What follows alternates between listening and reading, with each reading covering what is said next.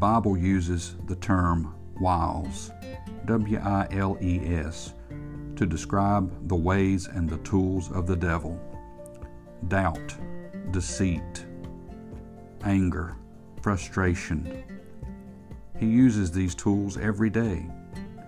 They are deceitful, they're manipulative, and we know that he's good at it, and he's an expert, and we can't resist him alone. The Bible says in Ephesians chapter 6, verse 12, "For we wrestle not against flesh and blood, but against principalities, against powers, against the rulers of the darkness of this world, against spiritual wickedness in high places." Consider the first part of that verse, "For we wrestle not against flesh and blood."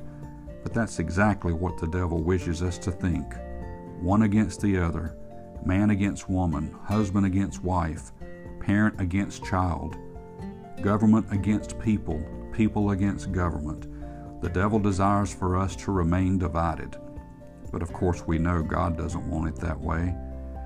It's even Christian against Christian today, and the devil loves it, and he's pitting us against each other.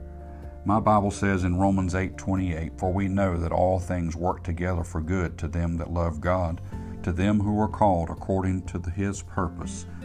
We know that God's in control, but right now there's a battle against principalities, against powers, against rulers of the darkness of this world, against spiritual wickedness in high places.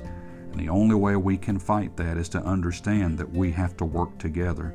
It's not one against the other. It's not man against man. It's us against the devil. And the only way to fight it is to put on the whole armor of God and to stand with God and not let the devil win. Let's stand firm together against the high places. May God bless you and have a wonderful day.